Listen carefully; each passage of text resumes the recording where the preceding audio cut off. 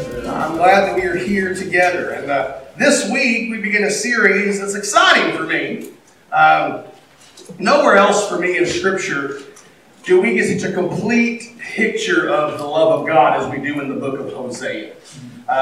Hosea is probably one of the most controversial books in all of the Bible. Scholars argue, readers cringe, people are just downright uncomfortable with the subject matter of the book of Hosea.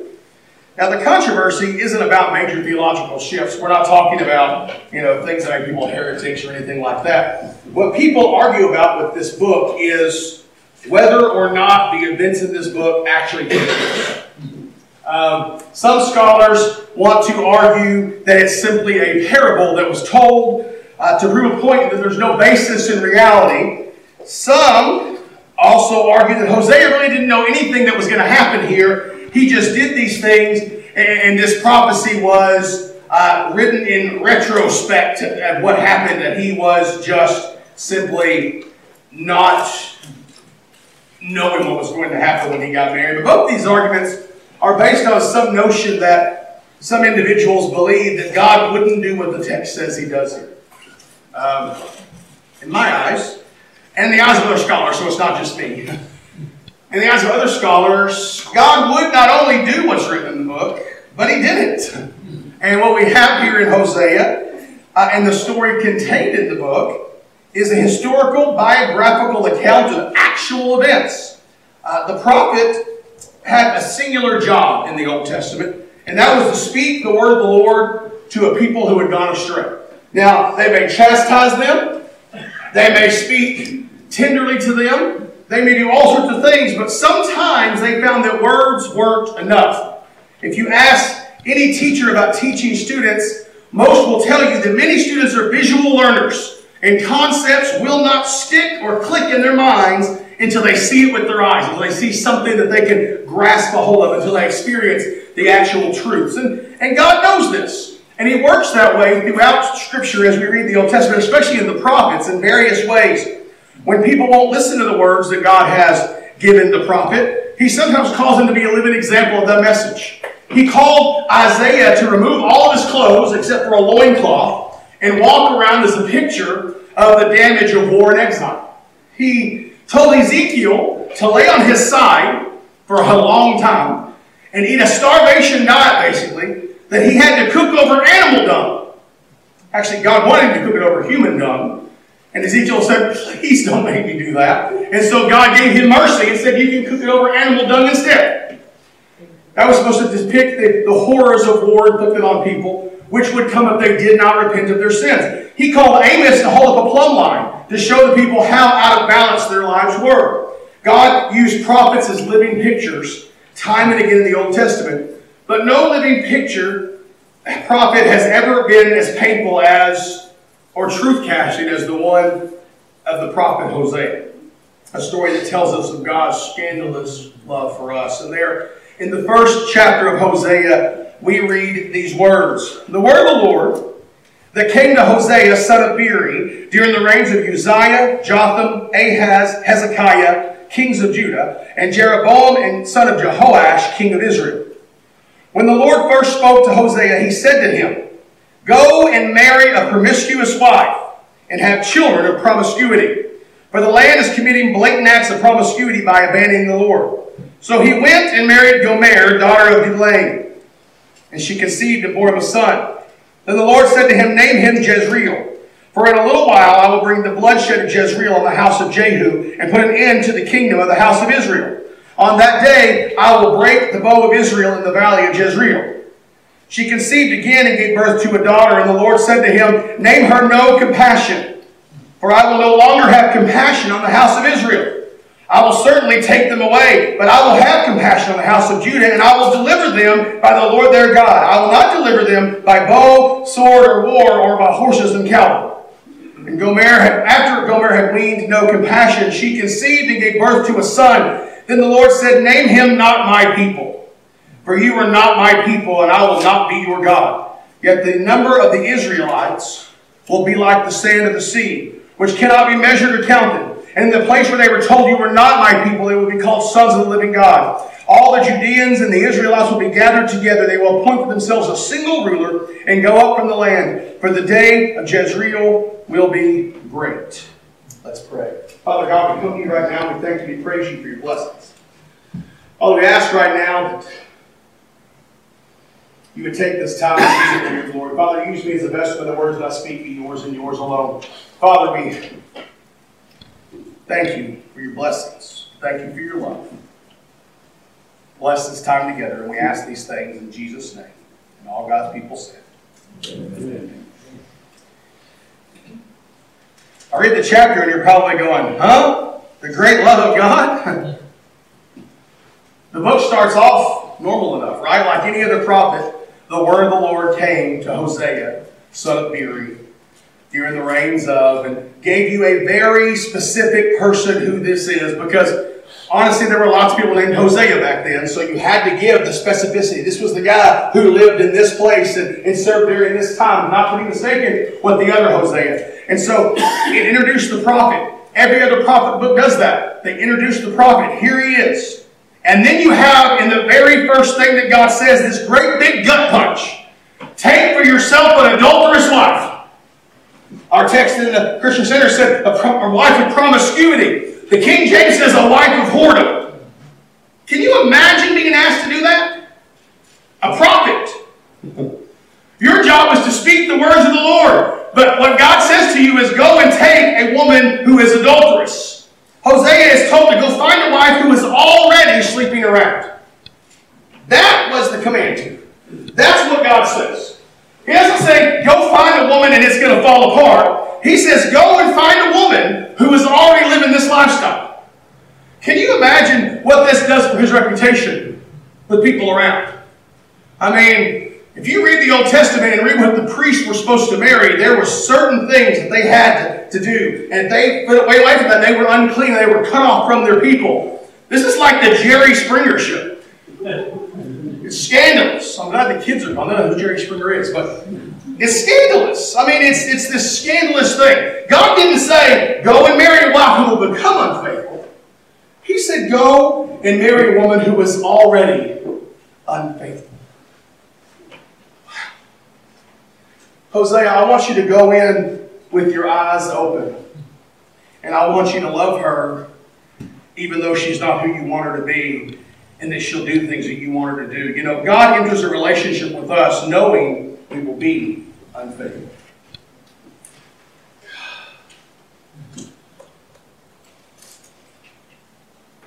Jesus came to die on a cross knowing that we're going to be unfaithful. Knowing that we're not going to do the things that we're supposed to do. Knowing that we're going to chase after other things. When God chooses a relationship with humanity, whether the Old Testament or the New Testament, He goes in knowing we're not going to be faithful. He chooses to love us in spite of who we are, in spite of what we're going to do. He knows from the beginning that we're not going to follow Him perfectly. He knows we're going to have a wandering eye. Because money is going to catch our attention. Power is going to catch our attention. Celebrity is going to catch our attention. The things that we have are going to catch our attention. He knows that. He knows going in that these things are going to pull us away. He knows that we are predisposed to be adulterous in our relationship to Him. And we know that from Genesis chapter 3 on. It's always been that way. Because all it took was for the devil to say one time to Eve, did God really say that? You know, you could be like God if you would just take a bite. That's all it took. And her eyes went that way. She had a choice and went that way. From the 3rd chapter of the book all the way through. God knows, even up until today, He knows when He enters a relationship with us that we're going to be unfaithful. And that's what He's using Hosea to say to Israel. Israel had become prideful in who they were. By the time of the prophets, Israel thought they were somebody, right? We are the chosen people of God. That's who we are. And God chose us. And because God chose us, we are special. And because we're special, that has something to do with it. And so rather than being humbled that God had chosen them, somewhere along their way, their attitude became one that screamed, well, there must have been a reason. We must be special. We must be special. It must have been because Jacob did what Jacob did. That must have been what it is. Our legacy. Whew, they were good people. You ever read the genealogy of Jesus? Whew. Not very many good people in that. Lots of things that are going bad, lots of things that are going wrong. But Israel at this point thought they were somebody. We are the people of God, and they began to believe that on some level He chose them because of who they are. And sometimes we find ourselves coming close to falling into that place. We find ourselves close to thinking, well, maybe we are better than somebody else. I walk the right line. I don't smoke and I don't chew and I don't go with girls who do. I'm a good person. And I walk that line, and I toe that line, and I do what I'm supposed to do, and I do more righteous things than I do wrong things, and I'm sure better than that person over there. We have to be careful to remember that God chose us where we were. In the filth that we were living in, God said, I will choose to do this. God doesn't love us because of who we are. God loves us in spite of who we are. I didn't do anything to merit God's love. When we sang those songs this morning about the grace so free that was given to me, I didn't earn that grace. He didn't give it to me because I was a good guy who was walking along and he said, man, Troy's doing good. I should give him some grace. No. He said, look at that blouse. He's wallowing in his filth. Let me give him something that'll bring him out of it. He looks at us and he said, there wasn't anything about us that made us his choice. There was nothing about us that made him go, Christians, they're my people. Now, we got to let that one sink in for a minute. That's not even in my notes. Let that sink in. I got to let that sink in for a second. There was nothing about us that made him say, Christians are going to be my people. Actually, he chose us in spite of the fact that we are who we are. What does that say to the outside world? Who are we supposed to be? We've got to remember that. It's easy to get a sense of our pride in our relationship with Christ. We sing songs like, I'm a child of the King. I'm a child of the King. With Jesus my Savior, I'm a child of the King. And I always cringe sometimes when I hear different teachings that talk about that and they go down too far with that. I'm a child of the King, so I'm royalty, and so that means I should have this and that. And suddenly we're calling down blessings from heaven, and we're calling down the fact that God's supposed to give me money, and we have to be careful. We sing things like redeemed, how I love to proclaim it. Here's the question, what are we proclaiming? Are we proclaiming the fact that we were redeemed, or that we are now redeemed? There's a difference. I'm redeemed. I proclaim Jesus. I proclaim the Redeemer. I proclaim the one who has called me into this. There's nothing wrong with those songs as long as you remember what we're proclaiming. Our proclamation is not about us. It's about our redemption by a scandalous love on the part of God. A love that chooses us knowing full well that we're going to fail. Knowing full well that I'm not going to be faithful. How many of us would go into a marriage like that? Knowing full well your spouse is not ever going to be faithful. Because as we go on in this book, it's not just once, it's not just twice, it's over and over and over again. Gomer leaves, and Hosea chases her and goes and gets her and brings her back. Over and over and over again. That's the story of God. We leave. We did the things we're not supposed to do, and God chases us one more time. I'm going to chase them one more time, and I'm going to chase them one more time. The fact is, though, that God's love for us is a raw love. It's a raw love. Now you're thinking, that's a weird word. I know, it's a weird word, but it's painful.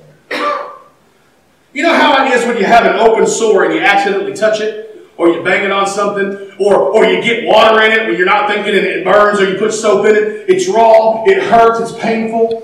Can you imagine Hosea's life? The whispers. The mocking. The pain of knowing that your wife is not only yours. Did you catch part 2 of verse 2?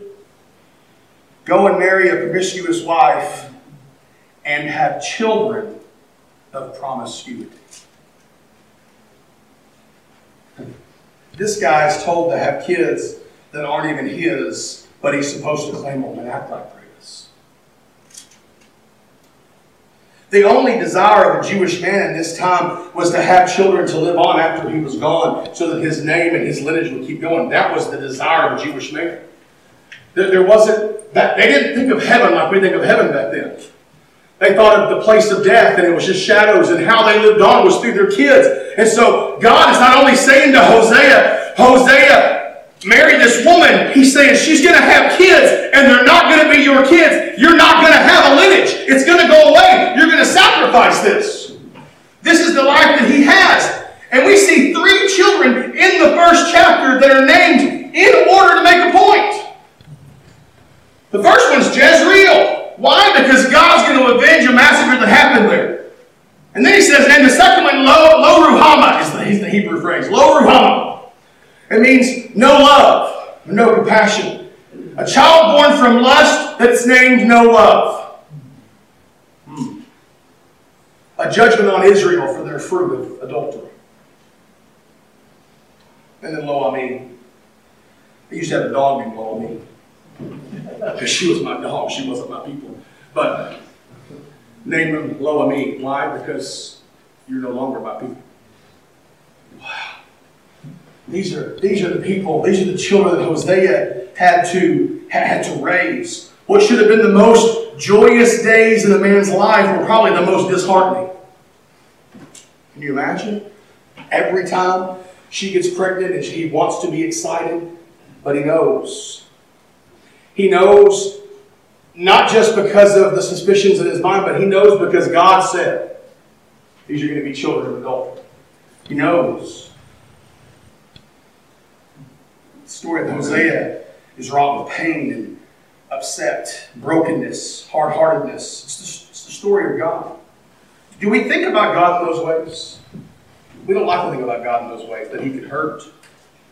That he could hurt for us. That he can be brokenhearted. You know, the whispers and mocking still happen today. They just happen in a different way, right? Did you see what he did? And he's a Christian. Did you see how she treated her? And she's in church every Sunday. Some believers, they are with that attitude. With a church full of members like that, nobody's going to make it to heaven. Every time we rebel against God and live life according to our selfish desires, we're committing spiritual adultery on God.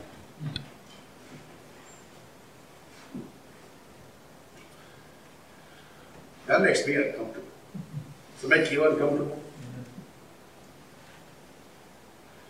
I mean, because most of us came here today thinking we're not adulterers. And I just told you we're all adulterers. And now we're all going, it's time to find a new pastor. Golly.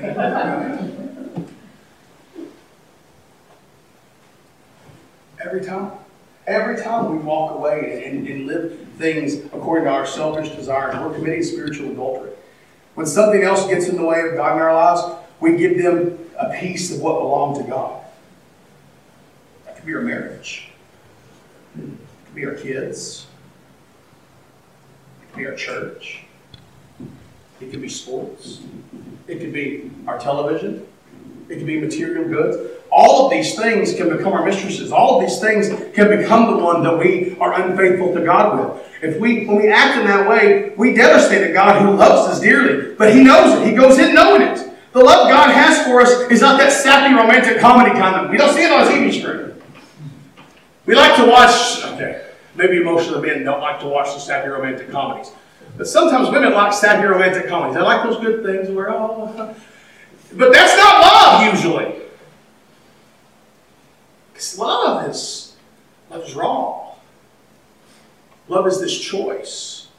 Love is this decision to put other people's needs in front of your own. Love is this decision that it's the choice I've made. The love God has for us is raw. It's honest. It hurts. It agonizes. It can swell to the highest heights or be stuck in the lowest depths. God's love is raw, like an open wound. But God's love never quits. It never quits.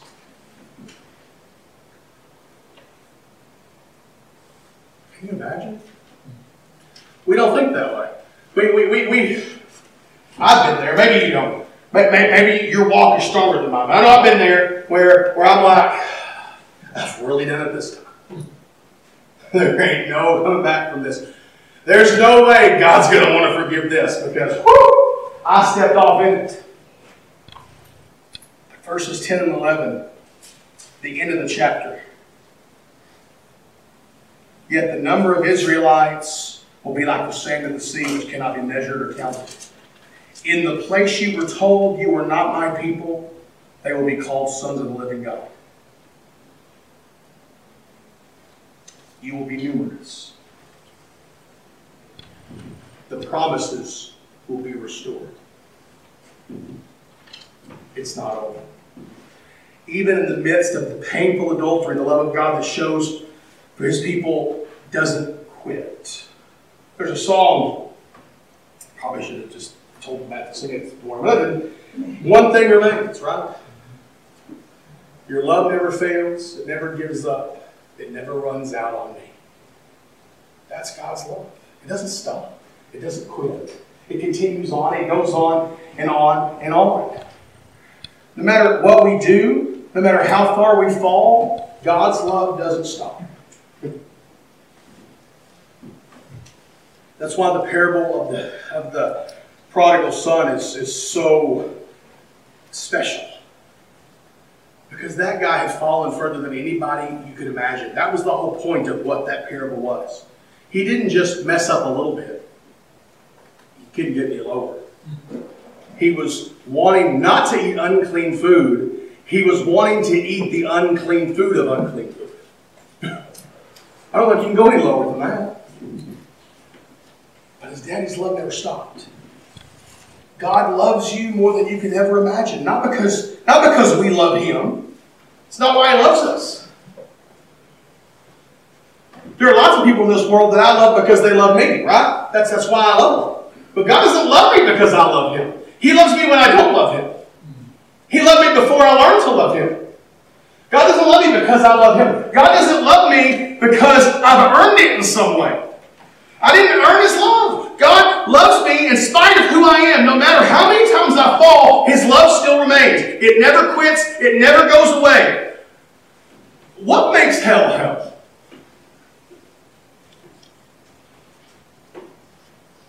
I'm going to say something now, and now I'm going to get off the theological stuff, and you're just like, let's get us a new pastor. But anyway, I believe the love of God is everywhere. Everywhere. I think the Bible tells us that, right? Where can I go from your love? I go to the highest heights, you were there. I go to the lowest depths, you were there. I believe the love of God is even in hell, but what makes hell hell is the love of God is right there, and you know it's right there, but you can never get to it. You can never get to it. I don't know if there's literal flames or if it's just that burning knowing that you will never have what you could have had. And it's right there. This last week, I don't know how many times I stood in my front yard and went, there's a gas line right there. But we're not allowed to get it.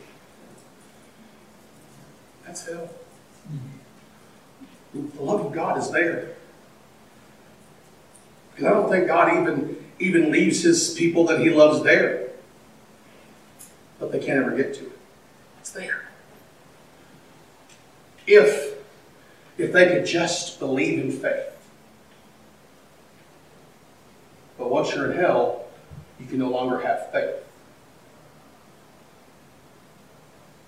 Because faith comes by hearing.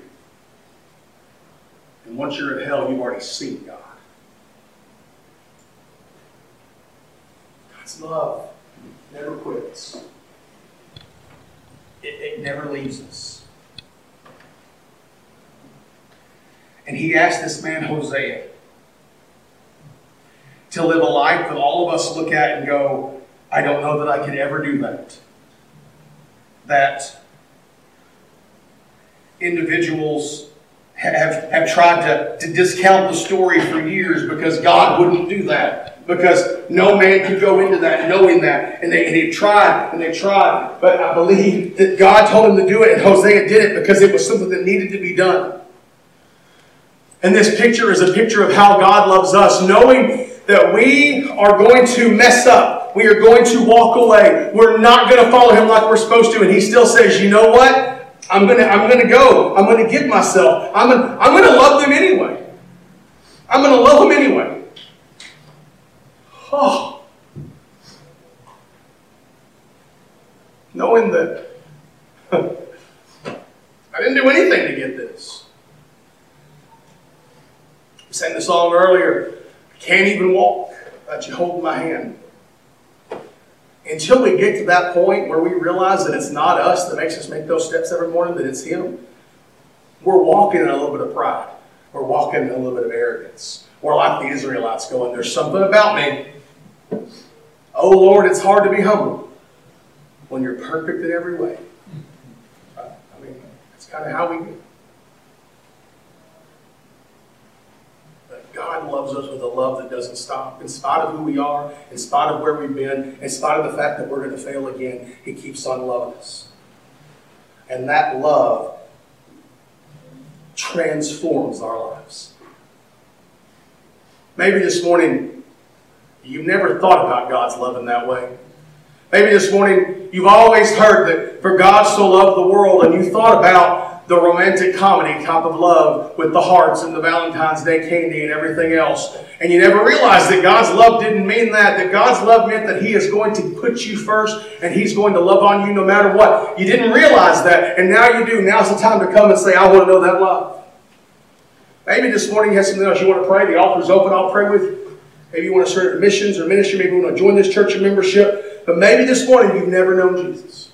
Maybe you've never known the one who died on the cross for your sins. Maybe you've never taken that step to say, I want to make him Lord of my life. And I want to be free, as the song said earlier.